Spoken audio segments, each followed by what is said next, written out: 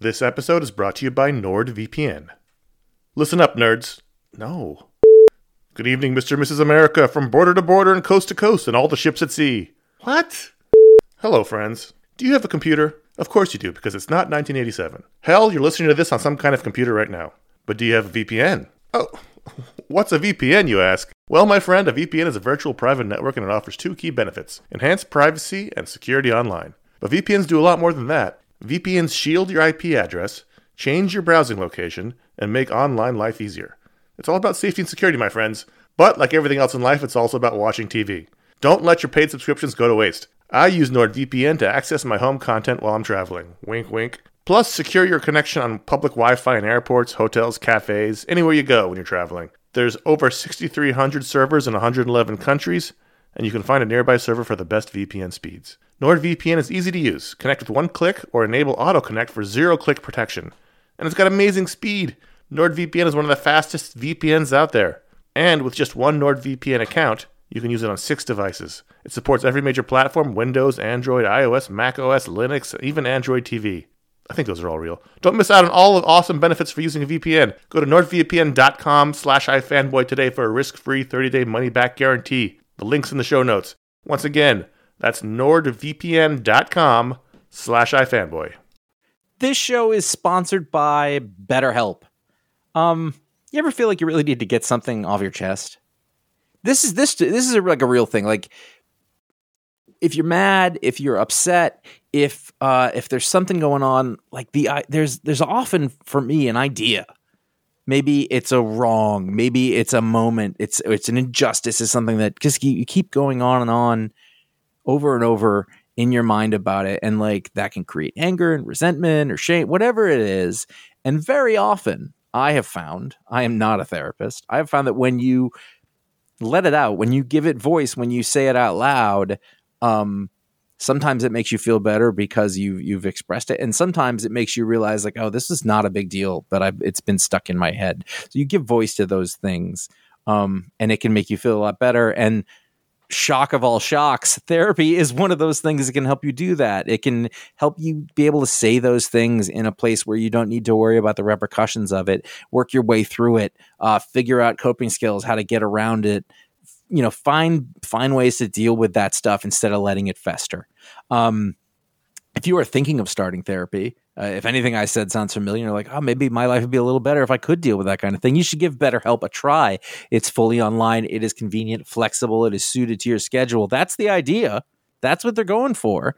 You can fill out a brief questionnaire to get matched with a licensed therapist. That's a big deal. You can switch therapists at any time for no additional charge. That personal connection, I believe, to be super important. Again, I'm not a professional. Get it off your chest with BetterHelp. Visit BetterHelp.com/ifanboy today. You get 10% off your first month. That is BetterHelp, HELP.com/ifanboy. This is iFanboy Booksplode, JLA New World Order DC Essential Edition.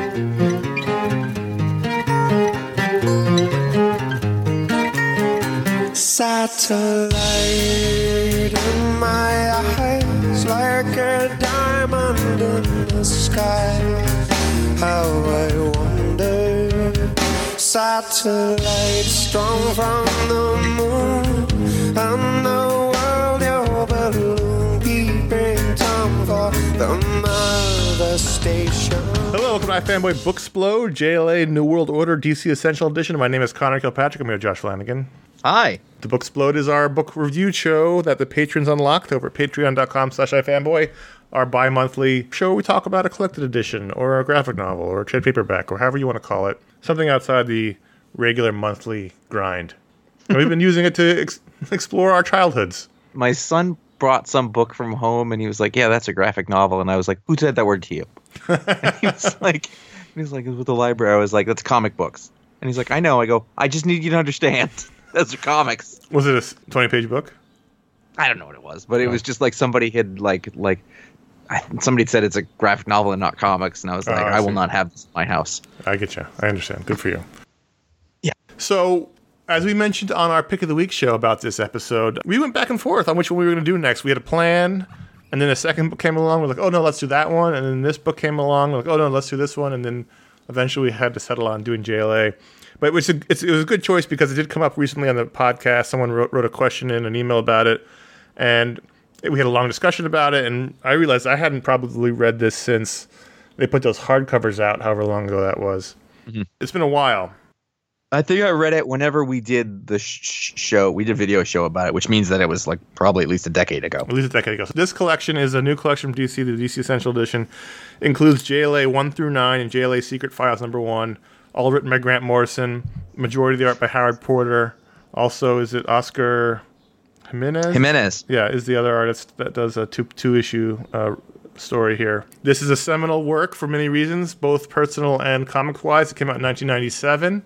Sort of smack dab in the middle of a change in comics. This is a book that we'll discuss in a minute that has its feet both in the early 90s aesthetic of comics and design things, and also it's ushering in the quote-unquote modern age. Well, this is interesting because it dovetails very much with the Blue Superman book that we talked about not too long ago. Yes. And I think where with that one, what we saw is a book that was like old books but starting to be modern. I think this is an old book that is a modern book that took place earlier, so it's got elements of earlier comics. That sound right? The writing style could happen now. Absolutely, and I noticed that as I was reading it. That's what made this book really stand out at the time, because when you have this book that's coming out, I mean, the first 3 issues took place before Superman was blue, and so that that's concurrent with that book we reviewed before. It's a totally different kind of writing style. I remember reading this in 97. We were in college. I remember reading this and had my mind absolutely blown. So the personal touches that I gave it to my buddies who had been into comics as kids but had fallen out of them. I said, if you want to know what comics are about right now, read this book. And they all read it. And then a few years later, maybe a year later, 2 years later, you were roommates with those same guys, and they gave you that same book and turned you back onto comics through JLA. So this is the book I've been reading since then. Brought Josh back into comics and brought us together as comic friends, and it changed everything in terms of we've discussed this on the Pick of the Week show. It changed how superhero teams were formed going forward. Mm-hmm. Basically, from this point forward, and there were some exceptions, the Justice League has mostly been about the big members of the DCU. When Bendis took over Avengers, he said, I want to make the Avengers more like the Justice League. So that's why you got Spider-Man and you got Wolverine and you got guys like that on the team. Mm-hmm. Gone is the era of Dr. Druid on the Avengers and Firestorm on Justice League. It's all about, it's almost the same lineup now as it was back in 97 in terms of the character archetypes. If you see as the story opens, the previous Justice League, that's sort of a time-honored tradition happened with Keith Giffen too. The old team is sort of dispatched, and it's got a very, very weird-looking Metamorpho, and it's got Atom Smasher and Ice Maiden, who wasn't even Ice, and they are dispatched quickly, and the Justice League has to form again, and it's all the big guys: Superman, Batman, Wonder Woman, Flash, Kyle Rayner, Green Lantern is the only sort of new guy on the team, Martian Manhunter, and Aquaman. And that's your big seven.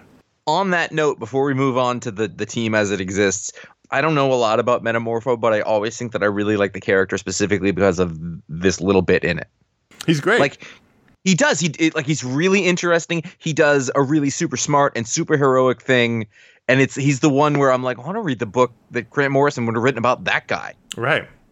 I think that every time I read this, I was like that, and I say that it's important. It's the first thing that happens in this book. Right. Like which is really fascinating. A heroic sacrifice, and he dies. Yeah.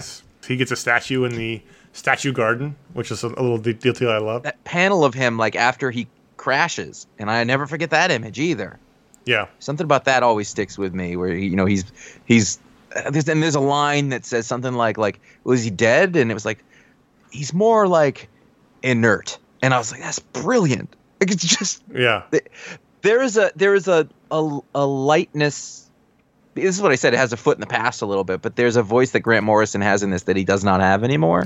Well, so he was 37 years old when this came out. Not a young pup, but he had done Doom Patrol. He had done those, Invisibles, but he wasn't really a big mainstream guy at this point. Yeah, and I think the Invisibles, the Doom Patrol, those kind of things. I think if you were to read those now, you would be like, oh yeah, that's Grant Morrison. Whereas this, not as clear. He definitely did a voice for this.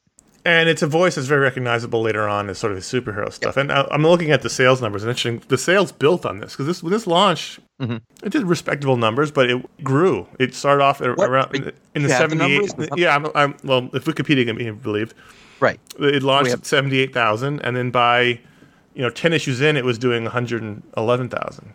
By the way, I mean, if a book launches at 78,000 now, Yeah, pop the cork. right. And this is also during like the worst time in comics history, if that gives you any idea. Right. Economically. So there's a couple of things happening here. This is, as we talked about, there's 9 issues of the series, which covers, I think, 3 stories. Yep. The opening story in which an alien race comes down to Earth and very quickly unseats the Justice League as everyone's favorite superheroes and starts to marginalize the Justice League. And there's a big reveal. And there's a spoiler warning here. If you've never read this book, there's going to be spoilers. They are revealed to be white Martians, and that's one of the great all-time Justice League stories. And then there's immediately we started a membership drive because I think he had the idea early on that he wanted a 12-person team, which also flies in the face of what we said earlier about him wanting to be the big guys, because he did end up adding Steel, he ended up adding people like that, but it launched as the big guys. Mm-hmm. So the membership drive, and they add there's a great character piece about the woman from Tomorrow, who was a robot. That was not a real Grant Morrison-y story. It was very like a classic sort of, almost like a 60s sort of like a one shot of morality. Yeah. He's always been a very Silver Agey writer. You're right. As I was saying it, I was like, no, I'm wrong. Was it one issue with her? I think it was just one issue. I think. Where Dr. Ivo and Tio Morrow build an android to infiltrate the Justice League, and they take her on as a team member, and she sort of becomes self-aware and fights against their programming, and ends up dying also. And also gets a statue in the statue garden because she had proved herself for the team. Yeah. I don't think we need to spend a whole lot of time on that, but by far my favorite part of that is the 2 mad scientists talking to each other, and then after she turns good, they don't get mad about it. They're like, "Look what I've done!" And they open champagne. It was the best. It was Don Perignon. Do you remember how good he did as mad scientist in 52?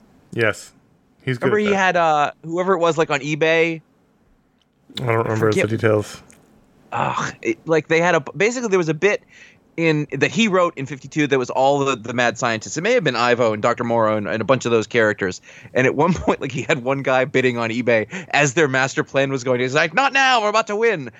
And like, he's really good at those characters. Well, my favorite part of that story is that's the first appearance of Superman Blue, the Electric Superman. So he goes to the Batcave, and the entirety of dealing with this is Batman says, "Interesting outfit," and Clark says, "Interesting times." And that's it. And they don't deal with it ever again, which was great. However, there are bits where, like, but then after that, he doesn't act like it's not Blue Superman. There's some no. Really, it's interesting. He plays with the powers, but that's the most he explains what's going on. Is yes, exactly. Interesting times. But I did notice there's a bit where basically he reverses something to put poles on the moon. Yeah, with his powers, and I was like, that's fucking brilliant. Like, it was brilliant. Well, this was the deep thinking Grant Morrison into he taking that British style of comic writing into the Justice League, and I remember, the next story where he introduces Zuriel, the Angel character, who he originally was going to be called Hawkman, but they didn't. Hawkman was radioactive at the time, so they didn't call him Hawkman. That's the story where Superman wrestles the evil angel or the demon. Asmodel. That's one of the all-time great moments too. That's one I think about a lot too. He also moves to the moon. Like he really does play with the powers there, and it was.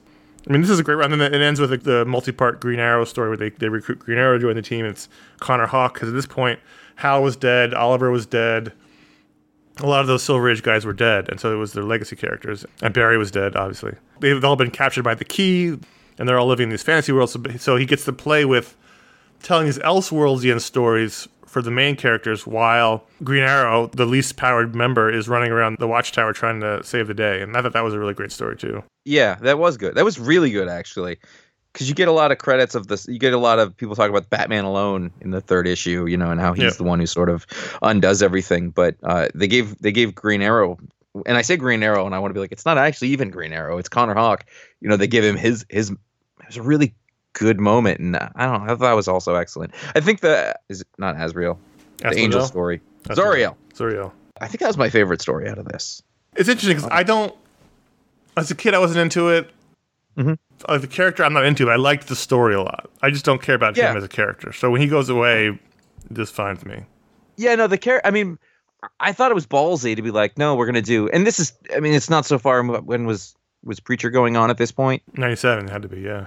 A lot of this kind of stuff was in Preacher too, where the angels weren't angelic necessarily. Right. There was a lot of other stuff going on. There was, scandal to it, which is very real. And also Hellblazer. It's a lot of that. So that sort of fit in with the stuff at the time. Yep. But I thought it was ballsy to put him, not on the Justice League, but more or less. I thought there's a really interesting bit where, and it stood out to me, that Flash is talking to Superman and Superman like has this moment of doubt where he's just like, I don't know, everybody expects a lot from me. And I was like, that's weird that he would say that. And then later, like, he just sort of effortlessly, not really effortlessly, but personality wise, just he does the thing. He doesn't give himself credit for it, but he stands up to this character, who Asmodel, who's more powerful than anybody can imagine, Yeah. And it was a really big moment. So let's talk about the team dynamic. So you've got mulleted Superman in the beginning, which is unfortunate because our Howard Porter's art doesn't shy away from it. I mean, one of the other bits I want to get this is we're going to talk about Grant Morrison. I want to get to Howard Porter, but we are. Yeah, no, I just, one of the things I really liked, and we'll touch on this as we go through it, but I want to make sure that I get it. He gets so much better. He's not bad at the beginning, but by the end, I was like, he's killing it. Yeah. I really thought that. Anyway, go ahead. So Superman is obviously the main guy, but he's not the main character. I really like the Flash Kyle dynamics. Wally. So Wally is ostensibly the youngest person, but then Kyle comes along because Hal's dead. So now Wally has someone to look down on, and that's all we really want. Now in you life famously don't like Kyle. No, I don't like Kyle. What were your thoughts on him in this? I wasn't happy at the time. I'm saying now though. Oh, now as an adult, he works as that character who is like, oh shit, I'm in a room with Superman and Wonder Woman. He's a Kitty Pryde. You need that character. Yeah. You know what I love about him, that I always have loved about him, is that he had more fun with his constructs. Yeah, well, he's an artist, so yes. Yeah, I know, but I love that aspect. I remember reading I think it was a Chuck Dixon, like a little prestige book, and like he had to go across the cosmos, and like he created a monster truck for himself to drive in through space, and I laughed, and I just thought he would do stuff like that, and Hal never did, and I always thought that was a fun. His mask is dumb, basically. The mask is terrible, but they're a really fun duo, and it's fun to have someone totally overwhelmed by the experience. Martian Manhunter's a big character in this. He's the classic, emotional pillar. He's the one you'll find unrecognizable now in comics. This is when I think of Martian Manhunter, this is who it is. Yeah. Like, this is the one that set the tone for me on that character. Aquaman is reluctantly on the team, and he's the angry, post-hand getting cut off, long hair, bearded, weird chest plate Aquaman. But he's kind of surly and realistic in a way. Yeah. Like, there's times where he's like, he's angsty and pissy, but then he's like, no, that is kind of cool. Like, he's got a lot of that going on, which I like. Wonder Woman, she's not in it a ton. I mean, she's there, but she's not one of the main characters. A little formless. And Batman, obviously, this is, Grant Morrison would go on to do years of Batman, so this is his early take on Batman. I want to mention, so 97, this was 2 years after they gave him the all-black suit when he returned after he lost the mantle to Jean Paul Valley. He came back with an all-black suit that looked a lot like the one from the movies, and just in case you wondered if that's a new phenomenon or not. I thought he had that suit in this book, and I had somehow memories of that. So when I was reading this trade, he's in the classic, sort of darker but blue and gray suit. I thought they had recolored it, so I put the call out to. Oh, I saw that. I meant to ask you what that was. Our patrons, and they confirmed with the original issues that this was not recolored. So I wanted to thank Edward and Keith, who are patrons, who helped me make sure I wasn't losing my mind. He is wearing the classic suit here. Now, what you should know is that I could have answered that question because at that first San Diego Comic-Con that I went to, I bought the #1 issue, which I had not owned, and I have it here available. I think I may have given those away. I paid $17 for it, and it seemed like the most money in the world. And by the way, I have not recouped my money. You didn't recoup it? This will surely be worth the investment. I think the story everyone remembers is the first story, the Martian story. That's the one that kicks it off. This band of white Martians who all have powers or sort of similar to. They all have John Jones's powers. They're all similar to Superman. Right. So there's a guy who looks like the Flash because he runs really fast, and there's a Superman-like character. They all sort of mimic the Justice League, and they end up totally marginalizing the team and subduing all of them except for Batman, who they sort of dismiss as no threat because he's just a human. Did you notice that it was interesting that like this is basically a populist authoritarian storyline? And I was like, well, this is appropriate. I do have a question about Batman for you. Yeah. In the context of this, I assume it isn't, but this doesn't. Is this one of the first modern instances of like Batman is the best and can do everything, or did that exist prior? It's pretty early, especially in this context of being like, oh, he's always got a plan and he's not right. You can't take him out. Yeah, because I don't know that I've read a lot of Justice League before this, and I wasn't sure. I was like, was that always his personality, or is that something that that this helped originate? This is definitely a level up in that scenario. Interesting. And this particular story, where he's the one that figures out they're Martians, he's the one that uses the fire against them and saves the day, is definitely something kind of new. Oh, I like that even more then. Let's talk about Howard Porter. Okay. I love the way he draws Batman as sort of demonic, and he has sharp fingers, and he has this weird body language to him. So Howard Porter, this wasn't his first work. He did The Ray. That was his first work 3 years prior. It was a short-run series with Christopher Priest. And then he did the 95 summer event, because that was when the events happened in the summertime, called Underworld Unleashed, that Mark Waid wrote. There's some elements of that. Neron is in this. He's the demon that brings in the Zuriel story. He was the bad guy in that story. And then he was brought on to do JLA 97, which was his like a big major book he did. And he did that for, I think he did 3 years on it. It was a pretty long run. But he's still very green. You can see it. He's raw. And I know yes, modern eyes might not like it, but I really liked to see how raw he was and how you could still see the talent there and how he improved, but also like it's almost like watching an Italian film from the 60s. Like everyone's really emotional in their body language and in their facial expressions. And I really liked the heightened aesthetic of it was something I really enjoyed. Yeah. And I think it did take me a little time to adjust because there's stuff about it that I can understand the idea that if you have a modern sensibility with comic books and you look at it, your first instinct is of, oh, this is earlier and rougher. And you could see like some of the stuff about Batman's costume is a little different. You can see everything is super grim. But as you get past that first issue, which is really good, I think, for the time, really dynamic, very exciting. As you get into the second and the third stories, the layouts take like a step up. Like all of a sudden he hit his stride and he was like comfortable and he's like, I know exactly what this needs. And I think that he doesn't get enough credit for giving this the energy that he did. The layouts are extremely dynamic. You'll have these pages with like a big thing will be happening. Then there's panels overlaying. The panels are three-dimensional. And then there's a ton of perspective even in one sort of long, narrow panel, on that page where there's two or three things happening. He's working with a lot here. There's characters all over the place, always in action on every page. And the inks are flying off the page. He's breaking panel borders. Like he's really pushing it. He has his, I don't call them tricks, but things I really like. He really likes the character coming right at you in a panel. Yeah. Almost reaching off the page. He really likes the characters flying right at you. I'm looking at a Flash page, page 59 in your digital reader, where he's running right at you. He really likes to put the action right in your face. Yeah. I really like that a lot. Some of that's kind of classic Kirby. And in that one that you're talking about, like he's out of the panel, his knee, foot, and hands are coming out of which is that, sort of 3D effect. Yeah. But even that, like that page actually only has 5 panels on it. But look how much is going on. Yes. The blurs in the background, he didn't just draw blurs. There are people back there who are fuzzy. There are, the lightning is crackling all over Wally. And then the one after that's a really quiet panel, where there's a castle in the background. You just see the lines going across the water. I mean, everything is like that. It's hyperkinetic. Yep. And there's pages like that all through this. God, I love pages where I don't think it fits in modern comics anymore, but there was a thing for a while where they would integrate the sound effects into the panel shape. Like at one point he hits like sonic boom speed. And so Barry hits Zoom, Z umlaut UM hits the ground. There are 4 vertical panels going down. The panel that he hits, it says whump. And I was like, that's awesome. Or wham?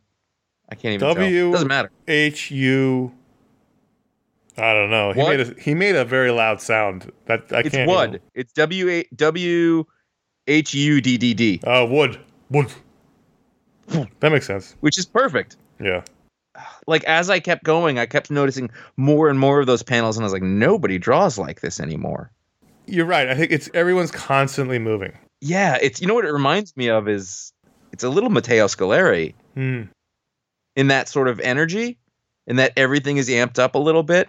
That page with the what is it, the petal of whatever, the Martian the flower of wrath. Oh yes. You know, it's all canted, and like people are standing on all different levels, and like it's got, you know, all the little pointy things coming out of it. Like everything is like that. Well, it's a Silver Age book that's done in a more modern style, right? That's kind of what Grant Morrison's whole superhero aesthetic is. And with Howard Porter, he found someone who really could bring that energy, to crank the energy up. And whether or not you like the way he renders things, it's undeniable the amount of energy on every page. And there's no wasted pages. There's no cheated pages. There's no, you know, No. I'm not someone who necessarily complains about lack of backgrounds, but there's a lot going on in all these pages. Like I said, we had that person who wrote in, and it's probably why we did this, like, you know, subconsciously. It's like, I didn't like the art in this book, and I'm reading it now, and I was like, I don't understand how you could say that. I did, like, right at the beginning, but as I kept going through it, I was like, this is gonna sound snobby, but like, if you're putting context and storytelling and all those things in there, and you think, well, what's Grant Morrison? Well, Grant Morrison's a guy who loves and values the Silver Age, but he's not from that time, so he does it on its own. And you're like, wow, the editor nailed it. Yeah. By putting Howard Porter on this. Nailed it. In exactly the reason you just said. I also couldn't understand it. Like, he's green. You know, the faces are not necessarily always match up, and some things you're like, oh, he should have fixed the perspective on that. But it's almost like that's beside the point. It's like seeing a band who doesn't necessarily completely polished, but has all the energy and passion in the way they're playing, and that's kind of like what all the energy and passion is in the art. It just may not be the most polished art in the world. Perfect metaphor. It's definitely the case, because it's just like, it's tons of energy and it's tons of movement. It's exactly the tone that it needs to be, and whether it's sort of not letter perfect and how those faces and hands and all that stuff works, it doesn't matter. Which is a lot why a lot of people would say they like Rob Liefeld. Right. Which is fine. I mean, that thing is art is everybody personal. Draw your own line. Everyone has their what they like. Now, I was reading this and wondering, why is this working? But did we discuss it in the last Booksplode when we talked about Avengers? But why is this working, but modern team books seem to fall kind of flat? I got a little bit of sense that a lot of modern team books are trying to do this, as opposed to coming up with the next thing that is right for now. I mean, we have so much stuff that reaches back to what came before and trying to recapture, which I guess this one was doing too, to a certain extent, but it had been long enough. I don't know. I don't know if the bag of tricks has been used up, and putting the team together has just been done so many times that it doesn't feel like it's fresh. You know? Yeah, I don't know. I don't have an answer for it, but you know, when this book was coming out, when Bendis was doing New Avengers, those books felt vital and important. And like, if you were following those worlds and universes, you had to be reading those books. And I don't know that, as much as I'm enjoying Avengers, which I really am, I don't know that it feels vital. Like, you have to be reading the Avengers book. Well, I mean, you can absolutely see, I think you can see the influence that this has on Jason Aaron's Avengers. I mean, it's very, I don't know, was it 3 issues for the first arc? You know, it's a big team. They're all kind of doing it because they have to. You know, like somebody has to do it. We're not necessarily here, but this is what it has to be, and we'll try it again. And you know, it was, you know, a big, huge world beating thing. I don't know. I do think that there's things that, I mean, we talked about, like, this exists in 2 times. There's things in this that Grant Morrison can get away with that you could not get away with now, primarily because comic books were still kind of for kids at this point, and now they're just not. And so there's all of these sort of expectations and masters that you have to satisfy now that I don't think Grant Morrison had to worry about. Also, I don't think Grant Morrison ever has to worry about it because he's Grant Morrison, but you know, like, he could say it was for kids and make it impressive on his own and sort of do both things, whereas now, you know, everybody reading comic books are 40-year-old dudes. It's just interesting. I mean, I would never say, if you weren't reading Avengers, you're not missing anything. If you're not reading Justice League, you're not really missing anything. But if you weren't reading this at the time, you were missing something. And that's just, it's just interesting to see that. Extrapolate that out then. what comic do you need to be reading now, or you're missing something? What I mean is really name one? to feel like you are reading the heart of the universe. Mm-hmm. Like this was the But heart. I'm This saying was the heart of the universe. I I don't don't think know. there I is- don't know what the. I think everything is so siloed now, and everything is so. Everyone's in their own world. Every book's always been somewhat siloed, but it's just everything is written for its own trade, and it's siloed, and it doesn't feel like there's a connective tissue to the universe. Like even back when Bendis was doing it in the early 2000s with Avengers. And that has its benefits too. Like everybody Sure. gets to get what they want. I would say largely that. I mean, I've come around on this. We talked about this in the show a lot, but like a lot of comic books aren't fun anymore, and I'm tired of it. Like now, I get a book that's fun. There's just like this. All these Booksplodes, these last chunk of them that we've done. Like our big thing is like, boy, that was fun, and it just highlights how not fun so many comics are They're dour. today. But because they're Speaking of fun, I want to talk. I loved this all the way through, and also we didn't mention the last issue, the Secret Files, was like their secret origin, which was they had a mission together before the mission in the first issue, and they fought Starro, which is a callback to the original Justice League, and that was fun too. But my favorite issue, I think, of all these issues, which was really great, was the Woman of Tomorrow story, and I think because I really, really loved the membership drive. And it was a chance to see a bunch of characters come through.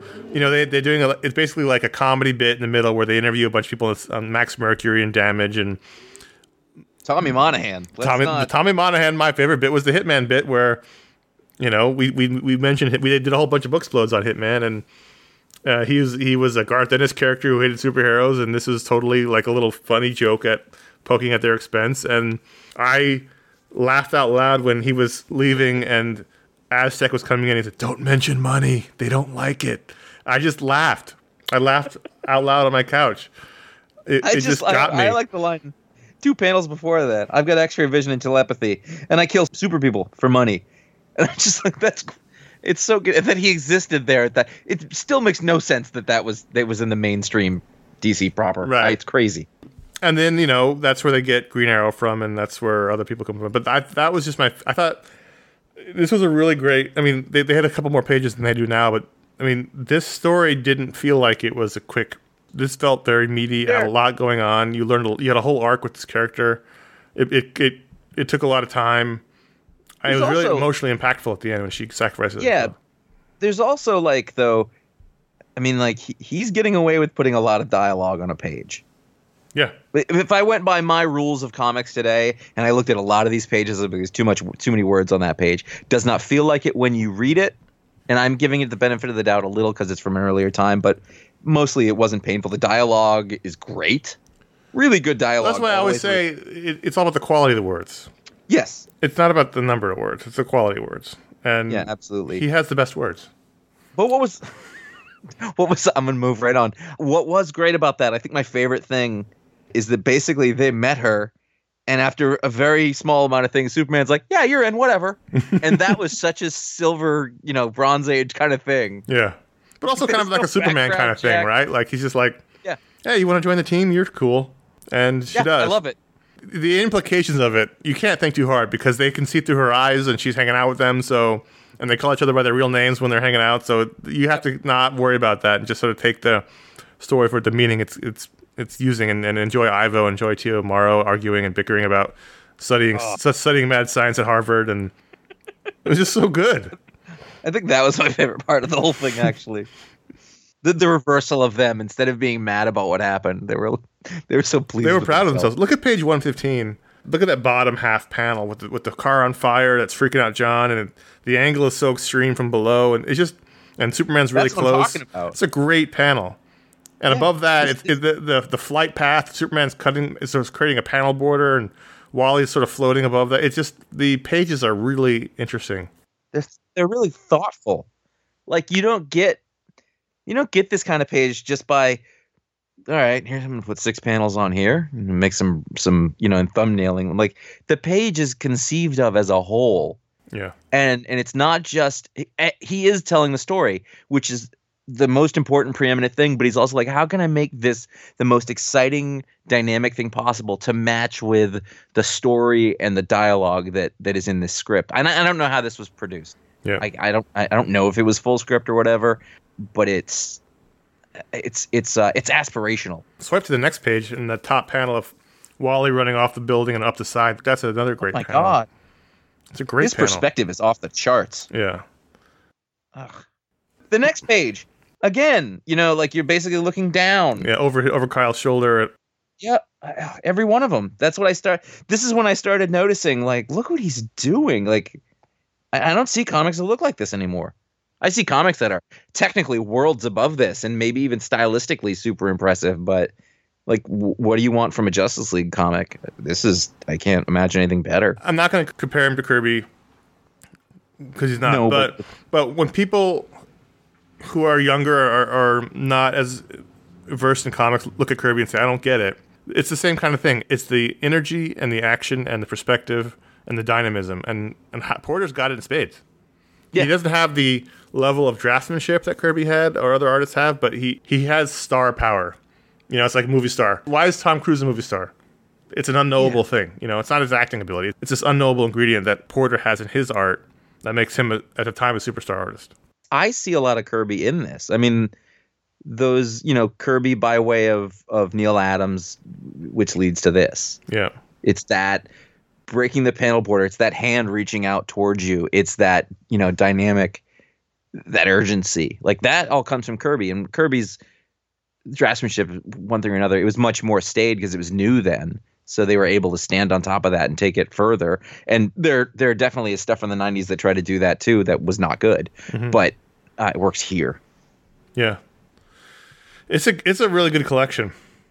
I'm really glad it was meaty. I mean, it would have been fine if it was just the first one, but I really like that we got to go all the way through the Surreal story, through the Woman of Tomorrow story, through the Green Arrow story. I think it's really important to end on that Green Arrow story because I loved that. It was sort of a capper on that first sort of segment, because after this we start adding members of the team. And the next story is Apocalypse, I think.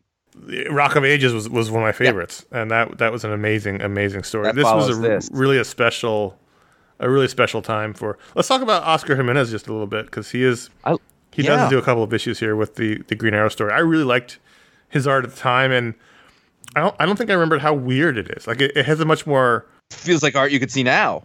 It does, but also it's a little strange. Like look at that first page of Tamar Ray giving the ring to Superman. Like, yeah, he's a little weird. There's a lot of lines in weird places, and it's hard to put your finger on why, but it's a little strange, and I like it. As we get from there into the next couple of pages, though, the sort of human stuff, it looks more modern to me. Yeah, for sure it's more modern. It's definitely, you would see something that looks like this now a lot more often than you would see something that looks like Howard Porter. And I think that the coloring of the time here belies that. Mm-hmm. But as you get to like the Superman, Superman looks like a real person. Yeah. Where he doesn't. Howard Porters don't look like real people. Yes, I remember as a kid, and this is almost like Carlos Pacheco-like, but a little bit stranger. As a kid, I was like, whoa, this is... I mean, I liked it a lot. It's just, it's really interesting. This story is so good, though, with Connor having to use his dad's trick arrows from the trophy room, and he didn't use those kind of arrows, so that was a great arc for that. That was good. Also, you got to give Jimenez credit for the decrepit old Joker. Yeah. Great drawing. Creepy. Yep. Really creepy. I love that he got to play with, these Elseworld stories. So Wonder Woman's sort of like Indiana Jones-esque story, and Flash is this strange sort of almost Kingdom Come inspired story where he looks like Jay a little bit covered in the Speed Force, and Batman's apocalyptic story where the Joker's going to kill his family, and that was creepy. And Superman is he's also Green Lantern for some reason. But it was just a lot of imagination in those stories. I got to give Morrison credit for this sort of really wacky key character. Like, he's sort of self-referential a lot, and he doesn't quite come off as being like mustache twirling dastardly. He thinks he's a genius, but there's also like an element of, that's a problem. Like there's a great flashback at one point to the original appearance back in the 60s. And here he's sort of like that character who has been turned up to 11, but is self-aware enough to realize he's being kind of ridiculous. And this is a really great issue. This run is a really good run. Did you see on we're back to the first page of the Secret Files. Okay. Which would be like 225. Yes. There's a cop who's behind. That's Stan Lee, right? Yeah, it is. Yeah. I was like, that's weird. That's strange. That's definitely Stan Lee. Yeah. Well, interesting thing about Porter is for this particular collection, he drew a new cover. Mm. It recalls the original cover, so you can swipe back and forth if you're on your iPad. You can Oh, swipe. wow. And it's interesting to see because Howard Porter still works fairly regularly. We talk about his works, every now and then on the show. In my head, his art hadn't changed that much, but if you swipe back and forth, it has changed a hell of a lot. Yeah. And he has actually a lot of Oscar Jimenez in him now. And the characters look a bit more human. There's a bit more weight to their faces and their bodies as opposed to being very lithe and sharp before. So it really is an interesting way to see how much he has grown in the last 30 years as an artist. Yeah. It's interesting. He is one of those guys where I kind of like, this was the first comic book that I read basically from the modern era. And I was always like, well, where'd that guy been? So like he would do a thing every once in a while, and I would Howard Porter, and I'd get excited just because this made me so happy. He did a Shazam Captain Marvel thing with Judd Winnick at a miniseries at one point that was real good too. He's great. He's like a DC artist to me. Like he's great. What's funny is in the new cover, he can tell he's only begrudgingly drawing the mullet on Superman. It's very much hidden behind his head. If you didn't look closely, you wouldn't even see the sort of wisps of curls behind his neck. But little flip. God, that was a mistake on every level. He's taken. Well, it was at the time. I get it. The mullet was a mistake in general. It just shouldn't have been, but it was, and it got everywhere. And what can you do about it? What's interesting to me is that now we see him a lot of time on Flash, and to me, he's taken on a lot of Scott Collins kind of stuff, which is, I think, unexpected. I can see that on this new cover.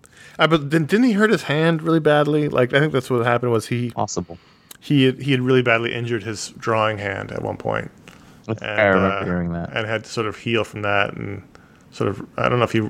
So in 2006, when he was doing Trials of Shazam with Judd Winnick, he couldn't finish because he hurt his hand, severed a nerve, almost the entire tendon in his thumb, and it took him years to recover. And so his art's a little different. But you see him now regularly. Justice League 3000, Superman Beyond, Superman work he's done. Like I said, I read this probably 10 years ago the last time. Mm-hmm. I liked it back then, but I was a little worried that I would read this and go, "Oh no, it isn't good." But I was not wrong. the case. It was very good.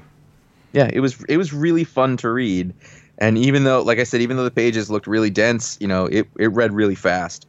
It did read really fast. In a good way. I was really impressed because I thought, "Oh shit, this is longer than I thought. I'm in trouble." But then I flew through it.